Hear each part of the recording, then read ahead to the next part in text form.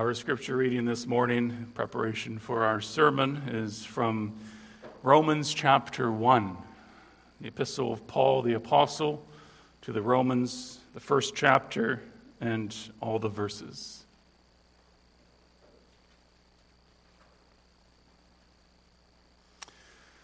Let us hear the word of God. Paul, a bondservant of Jesus Christ, called to be an apostle, separated to the gospel of God, which he promised before through his prophets in the Holy Scriptures, concerning his Son, Jesus Christ, our Lord, who was born of the seed of David, according to the flesh, and declared to be the Son of God with power, according to the Spirit of holiness, by the resurrection from the dead. Through him we have received grace and apostleship for obedience to the faith among all nations for his name, among whom you also are the called of Jesus Christ. To all who are in Rome, beloved of God, called to be saints, grace to you and peace from God our Father and the Lord Jesus Christ. First, I thank my God through Jesus Christ for you all, that your faith is spoken of throughout the whole world. For God is my witness, whom I serve with my spirit in the gospel of his Son, that without ceasing I make mention of you always in my prayers, making request if, by some means, now at last, I may find a way in the will of God to come to you. For I long to see you, that I may impart to you some spiritual gift, so that you may be established. That is, that I may be encouraged together with you by the mutual faith both of you and me. Now I do not want you to be unaware, brethren, that I often planned to come to you, but was hindered until now, that I might have some fruit among you also, just as among the other Gentiles. I am a debtor both to Greeks and to barbarians, both to wise and to unwise. So, as much as is in me, I am ready to preach the gospel to you who are in Rome also. For I am not ashamed of the gospel of Christ, for it is the power of God to salvation for everyone who believes, for the Jew first and also for the Greek.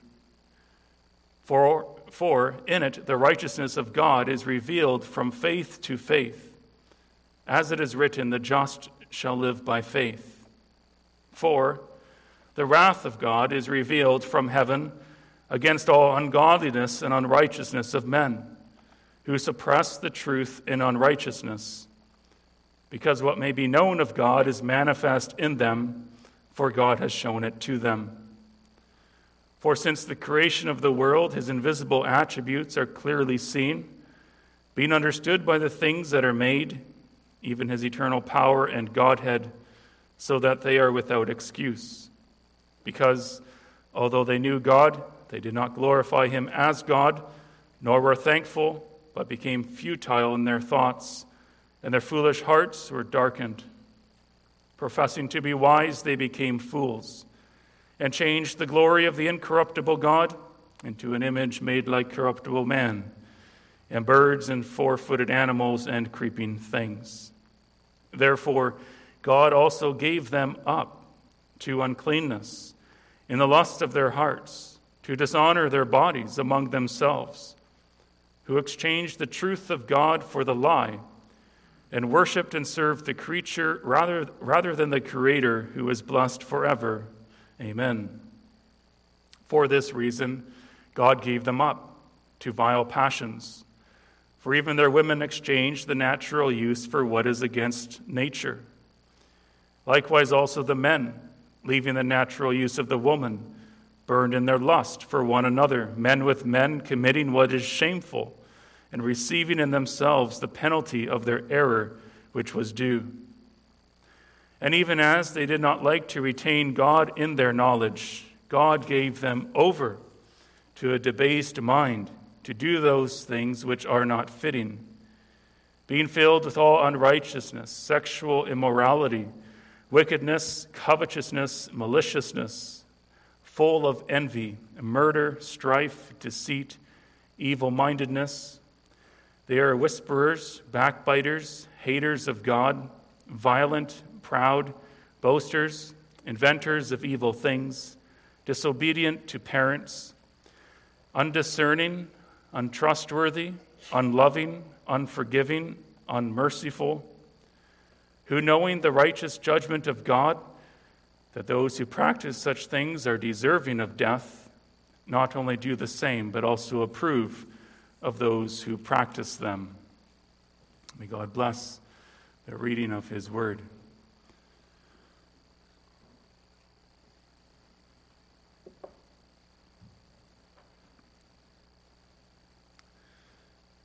Dear congregation, in Romans chapter 1 and verse 1, the Apostle Paul, after stating his name, his relationship to Jesus Christ as a bondservant, like all true Christians are, and his authority being called to be an apostle, he then stated that he had been separated or set apart as both a servant and an apostle to the gospel of God. To the gospel of God. The gospel literally means, we know, the good news, and all that implies, as we will see. And it is pointed out here that it is of God. The gospel, the good news of God. And that does not mean about God, but from God. God the Father is the author, the source, the sender of it, and the provider of all it includes. And if you think about it, that is absolutely amazing. Mankind has fallen, sinned and rebelled against God, and still does. We do not deserve any good news at all, but only endless revelations of his wrath here on earth, and worse, eternal forsakenness and punishment in hell. And yet God has given and still gives good news. He gives gospel to which nothing compares. And the good news that is referred to here and is commonly referred to by the term the gospel is what Paul has, in addition to giving some other introductory material, it is what he has gone on to describe here briefly in this first chapter, and that is our focus this morning. So our text then is really the entire chapter, but especially verses 1b, 3 and 4, and 16b through 18. I'll just go over that with you. At the end of verse 1, we have the phrase, the gospel of God. And then in verses 3 and 4, it says, concerning his Son, Jesus Christ our Lord, who was born of the seed of David according to the flesh, and declared to be the Son of God with power according to the Spirit of holiness by the resurrection from the dead. And then verses 16b through 18 adds that it, the gospel of God and of Christ, or really concerning Christ, is the power of God to salvation for everyone who believes, for the Jew first and also for the Greek. For in it the righteousness of God is revealed from faith to faith, as it is written, the just shall live by faith. For the wrath of God is revealed from heaven against all ungodliness and unrighteousness of men who suppress the truth in unrighteousness. We'll consider, with God's help, the theme, the gospel of God. The gospel of God, and we have 3 points. It is good news concerning his Son, Jesus Christ. It is good news, which is his power to salvation. And it is good news revealing his righteousness, by faith. So the gospel of God, good news concerning his Son, Jesus Christ, good news which is his power to salvation, and good news revealing his righteousness by faith. First of all, the gospel of God concerning his Son, Jesus Christ our Lord. And this is something, as verse 2 alludes, was promised many times before by God's prophets in the Holy Scriptures, the entire Old Testament. And this shows already that the gospel, the good news, indeed existed in the Old Testament by the many announcements of it, especially that the Messiah was to come and needed to come to accomplish what needed to be done for salvation, including for the Old Testament believers. The gospel of God concerning his Son, Jesus Christ our Lord, which was already known in part in the Old Testament.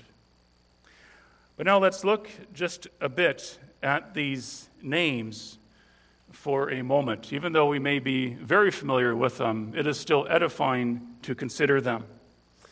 As it says, the gospel of God is concerning his Son, Jesus Christ our Lord. His Son, of course, refers to God's eternal and natural Son, the second person of the Trinity. It is the gospel of God the Father, but it is concerning his Son Jesus Christ our Lord. And these other names, they further beautifully describe the Son. The name Jesus, as we know, is literally Yahweh saves, or Jehovah, or the Lord saves. And this name was given to him at his incarnation and refers to his coming for the saving of his elect people. The angel of the Lord appeared to Joseph and said about Mary in Matthew 1, verse 21, that she will bring forth a son, and you shall call his name Jesus, for he will save his people from their sins. In the Catechism, looking at that for a minute, question 29 asks, why is the Son of God called Jesus? That is, a Savior. Answer, because he saves us and delivers us from our sins. And likewise, because we ought not to seek, neither can find salvation in any other. And then we come to the name Christ. We know that that name means Messiah, or Anointed One, the long-awaited prophet, priest, and king, who the anointed prophets, priests, and kings in the Old Testament pointed to, and who would instruct and deliver and lead his people to victory.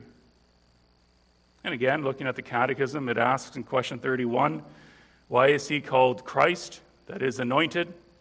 Answer, because he is ordained of God the Father and anointed with the Holy Spirit to be our chief prophet and teacher, who has fully revealed to us the secret counsel and will of God concerning our redemption, and to be our only high priest, who by the one sacrifice of his body has redeemed us and makes continual intercession with the Father for us, and also to be our eternal King, who governs us by his word and spirit, and who defends and preserves us in the enjoyment of that salvation he has purchased for us.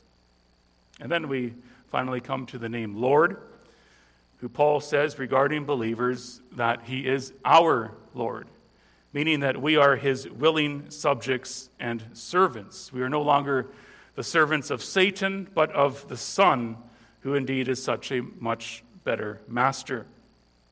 And again, the Catechism in question 34 asks, why do you call him our Lord? Answer, because he has redeemed us, both soul and body, from all our sins, not with gold or silver, but with his precious blood, and has delivered us from all the power of the devil, and thus has made us his own property. But one more thing with this name is that it not only refers to our Lord, but the Lord as well, since he is Lord over all, including his enemies, being God himself and reigning at the Father's right hand having all authority. And so Paul, full of thanksgiving for the glorious Son of God, called him here as he begins his whole epistle to the Romans. He calls him here by his full title as he begins to expound the gospel concerning him. But in addition to that and the truths implied in those very names, he added two more truths which actually come before the title in the Greek, but for some reason it switched around in the English. And these truths, they not only prove that he is Jesus, the Messiah and Lord, but they also provide a beautiful, brief summary of the good news as well. So let's just look at this for a moment.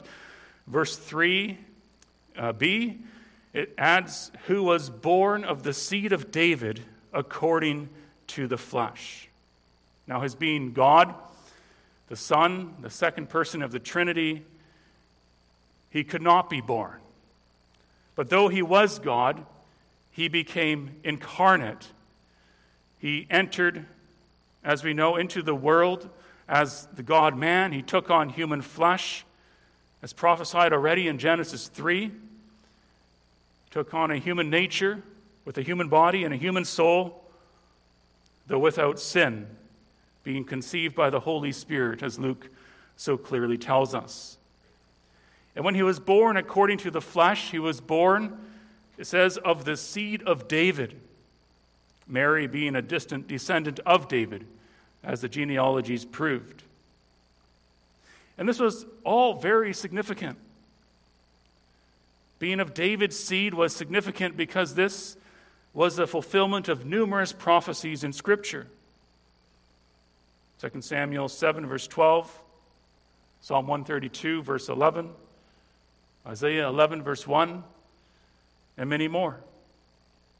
The Messiah was prophesied and promised to come from the lineage of David. From David would come one who would deliver his people and sit on his throne and reign forever. And his being born according to the flesh was significant, of course, because it was flesh, mankind, humanity, that was guilty before God. Man was guilty, and so man had to satisfy God's justice for sin.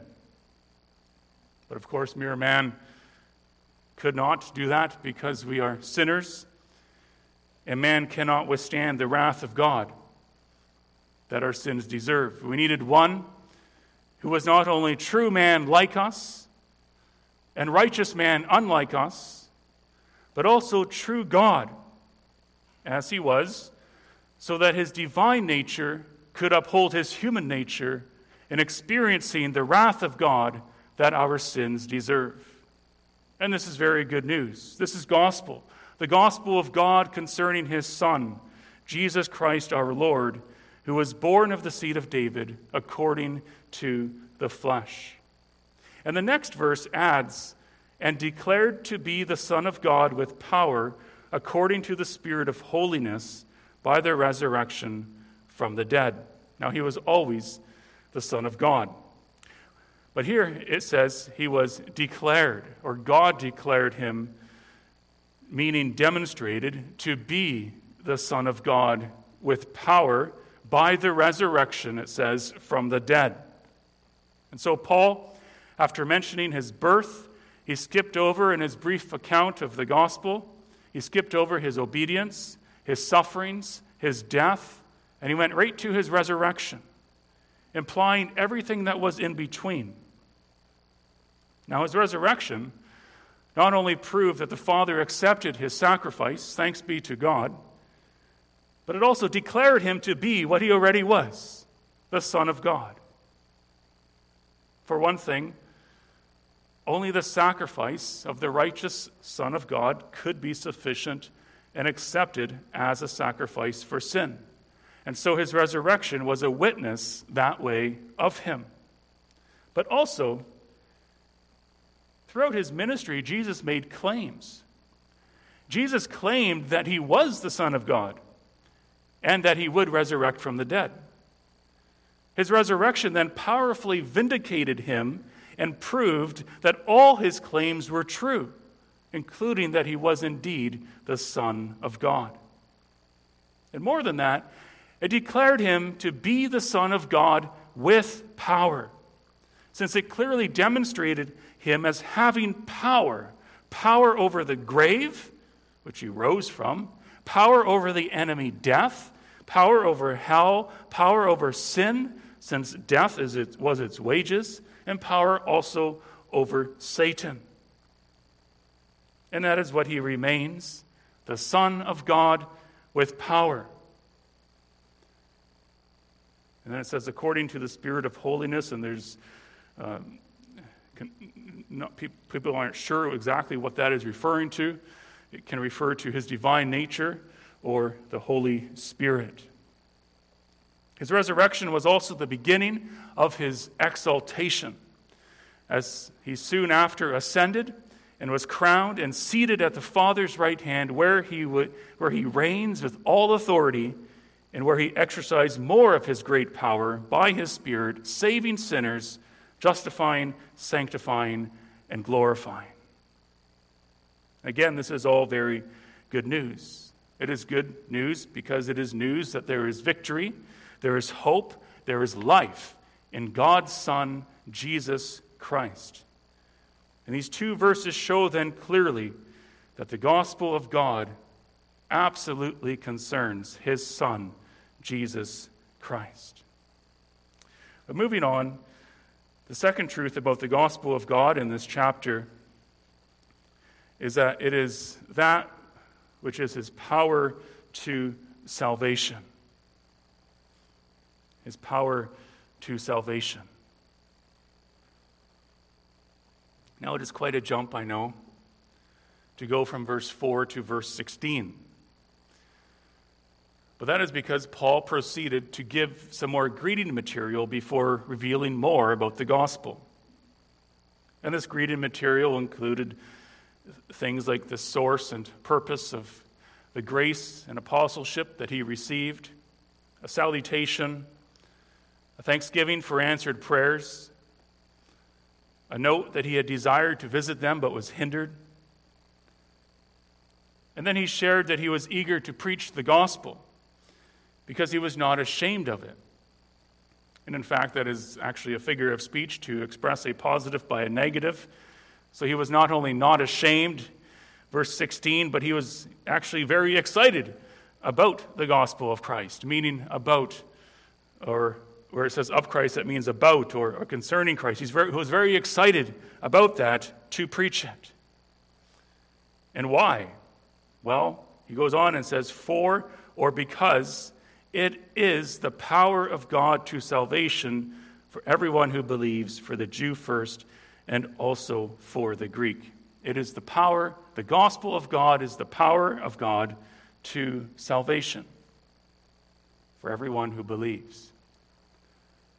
Now, salvation, of course, is very important and necessary for every single person.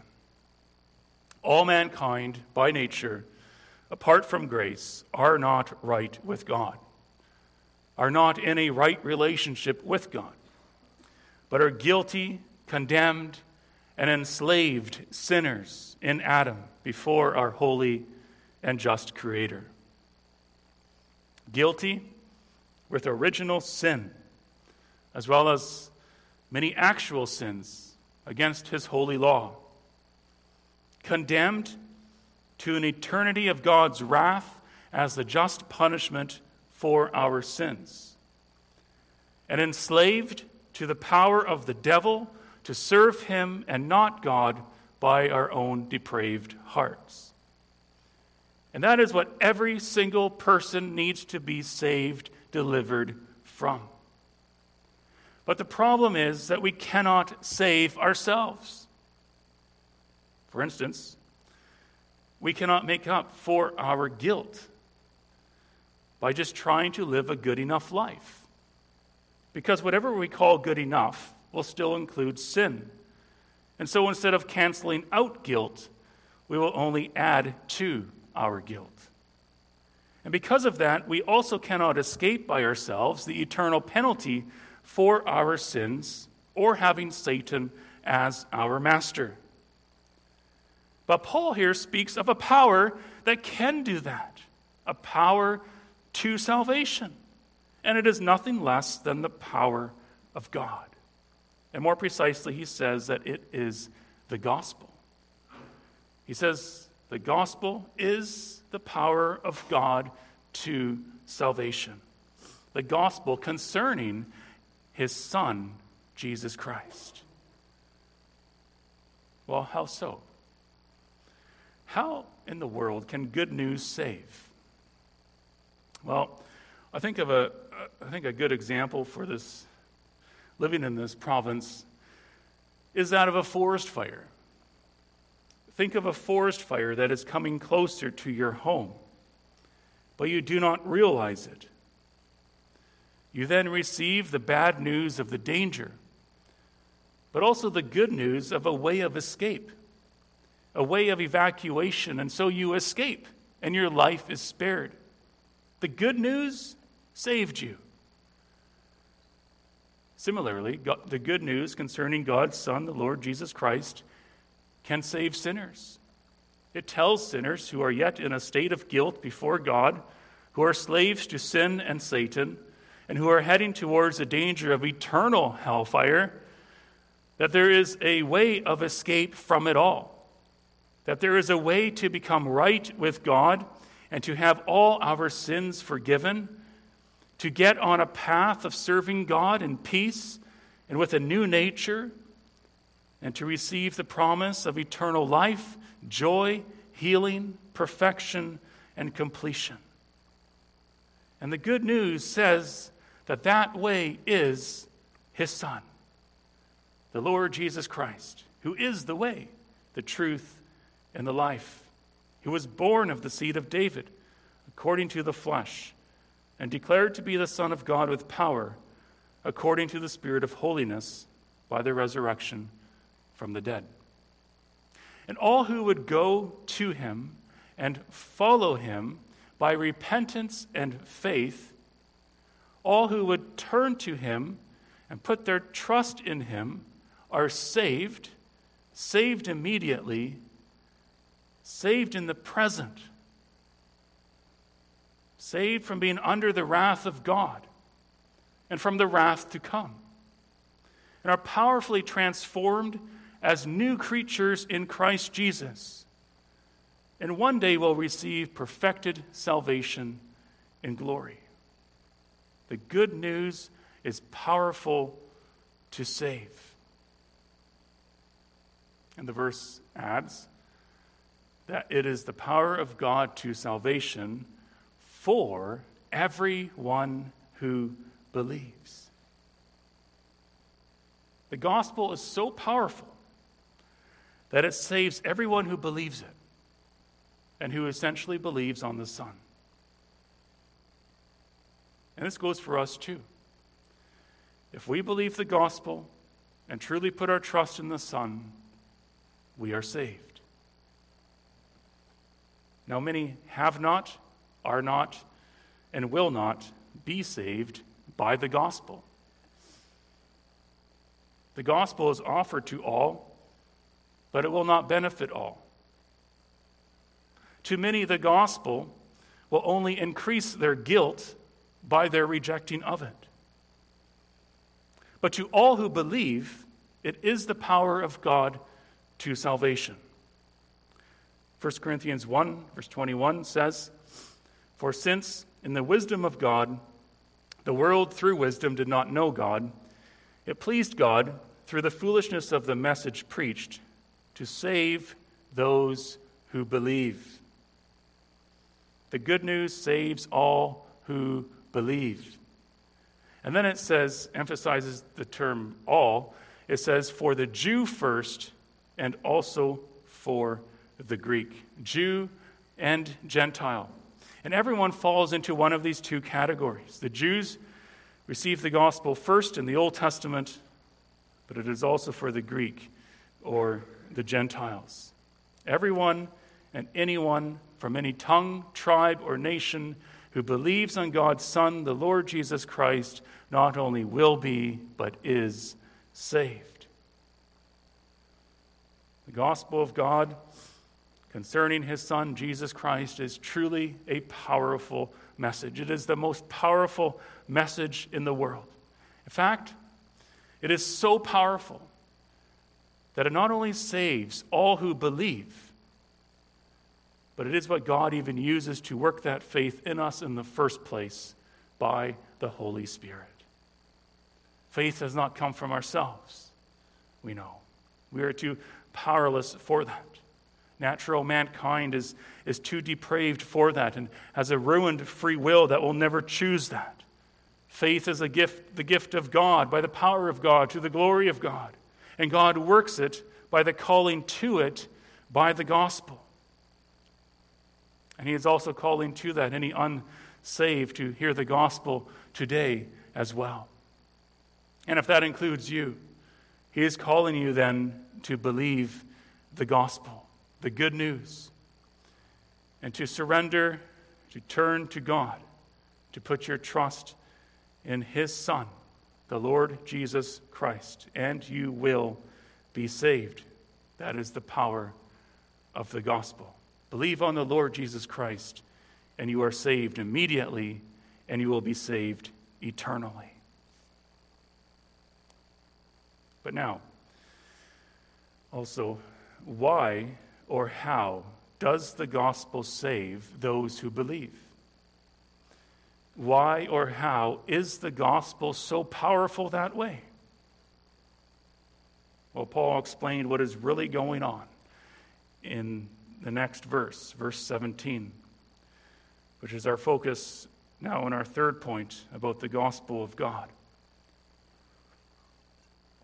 That it is good news revealing his righteousness by faith. Verse 17 says, "For in it the righteousness of God is revealed from faith to faith, as it is written, the just shall live by faith."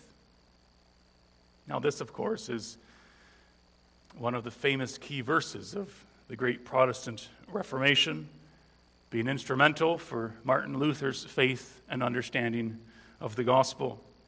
But what is it actually saying? Well, let's look at it closely. It says, in the gospel, the righteousness of God is revealed from faith to faith. We can say, the gospel of God concerning his Son reveals, it is a revelation of, the righteousness of God from faith to faith. What does this mean? Well, righteousness simply can mean rightness in the sense of a moral rightness. In other words, conformity to a standard. With respect to God, he alone has perfect righteousness. It is an attribute of his. God is righteous in his character, and therefore he does no moral wrong. He always does right, consistent with himself. And therefore he is also always perfectly just as well. Further, because of his righteous character, he demands righteousness from mankind who is made in his image. Righteousness according to his standards revealed in the law of God. And because of his righteous character, he will reward the righteous and must punish the unrighteous. And that is why it has been said that if the gospel was actually only about God's character of righteousness, it would be the most terrifying news of all. Because no one is righteous in themselves. No one has kept his law. But the gospel, thankfully, is about more than his character. When verse 17 says that the gospel reveals the righteousness of God, the term of God can be understood like how it was understood in verse 1, where it says the gospel of God. And there, the gospel of God meant from God. And so the righteousness of God here can mean righteousness from God.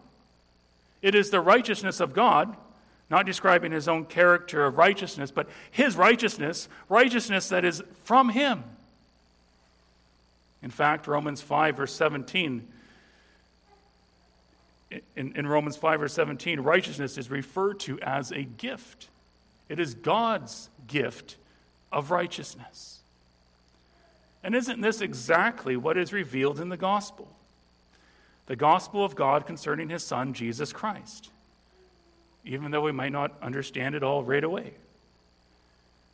In his Son, and by his grace, God has provided righteousness.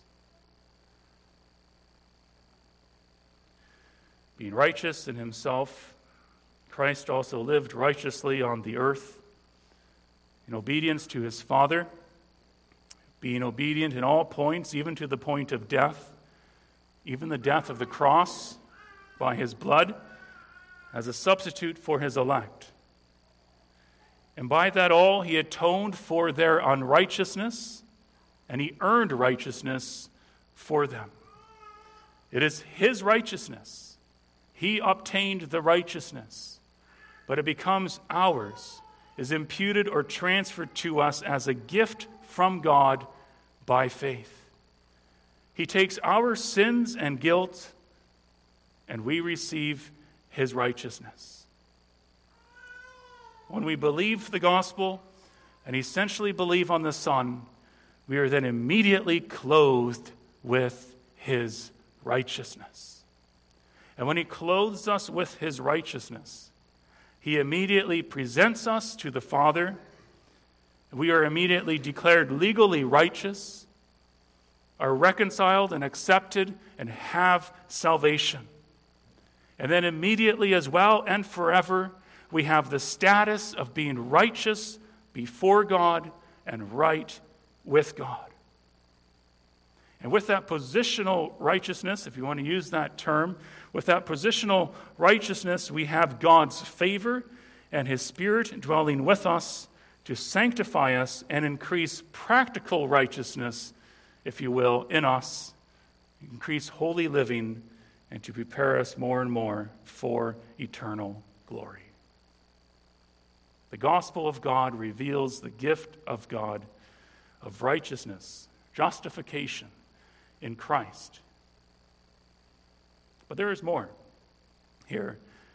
The gospel of God saves everyone who believes because, or just as, or since it, the gospel, reveals that the righteousness from God in Christ is from faith to faith. From faith to faith. What is meant by that? Well, the word from should probably say by. And it is good to remember that we are still talking about what is revealed in the gospel. So the gospel does not only reveal the gift of righteousness, but that it is a righteousness from or by faith. The gospel is the power of God to salvation for everyone who believes because, or since it reveals the righteousness of God by faith. It reveals that by believing in God's Son, Jesus Christ, we receive his righteousness by which we are saved. And further, this righteousness by faith then is then actually given to all that believe. And that is one way of understanding this phrase and verse. In the gospel is revealed the righteousness of God by faith, or to all that believe. And a couple of other interpretations are that it simply means from faith first to last, or the faith of the Jew to the faith of the Gentile, paralleling the close of the verse prior, which says for the Jew first and also for the Greek. In any case, one thing is clear, and that is that this righteousness by which we are saved is entirely by faith. By faith, not because of faith. It is only because of Christ. But we receive the righteousness from Christ by faith and faith alone. Not by works, not by faith plus works, but by faith and only faith, as it is written, as it was spoken of in the Old Testament, symbolically stated as such by the prophet Habakkuk regarding deliverance from Babylonian captivity in Habakkuk 2, verse 4. He said that the just or the righteous shall live by faith or by his faith. Or we can understand that as the righteous by faith shall live, have true life here, life forever hereafter, being right with God now and forever. And now the rest of the chapter really emphasizes the importance of this. Verse 18 says, for the wrath of God is revealed from heaven against all ungodliness and unrighteousness of men who suppress the truth in unrighteousness. And so, all who do not have this righteousness, which is by faith alone, are yet under the wrath of God. Apart from salvation, mankind by nature is under condemnation, under God's wrath, and justly remains so. And in different ways, and times, and places, and degrees, and to different people, God reveals this, his wrath from heaven, his wrath against all ungodliness and unrighteousness of men who suppress the truth of him that they do have in unrighteousness. And he reveals his righteousness not only in his word and in consciences and in providence, but also in the mind. And Paul shows here one example, a significant one from what was happening in the Gentile world back then, as it is very sadly happening today across our country and the world. Verse 24. Look at it for a moment. Verse 24, it says, God gave them up. God gave them up. To what? To uncleanness. Verse 26, God gave them up to vile passions. And verse 28, God gave them over to a debased mind, to do those things which are not fitting. And Paul shared these just judgments of God, to prove his point that all are under wrath who do not have this righteousness by faith. And in the next two chapters, he shows this in other ways as well. And this all emphasizes not only the need for the gospel of God to go forth unashamedly in the Gentile world back then and in our world today, but especially the need for all to obey the gospel and to come in repentance towards God and faith in the Lord Jesus Christ for righteousness with God, because there is no other way to be delivered from being under the wrath of God, from any revelations of the wrath of God, and especially from the wrath of God to come. And all who believe are saved, because this gospel of God concerning his Son, Jesus Christ, is indeed the power of God to salvation for everyone who believes. Well, have you also been delivered? Do you believe on the Son for righteousness? And, believer, will you go and share the gospel of God unashamedly? I'll close with the last words of Romans, which interestingly echoes the first words. It says, now to him who is able to establish you according to my gospel and the preaching of Jesus Christ, according to the revelation of the mystery kept secret since the world began, but now made manifest, and by the prophetic scriptures made known to all nations, according to the commandment of the everlasting God for obedience to the faith, to God alone wise be glory through Jesus Christ forever. Amen and amen.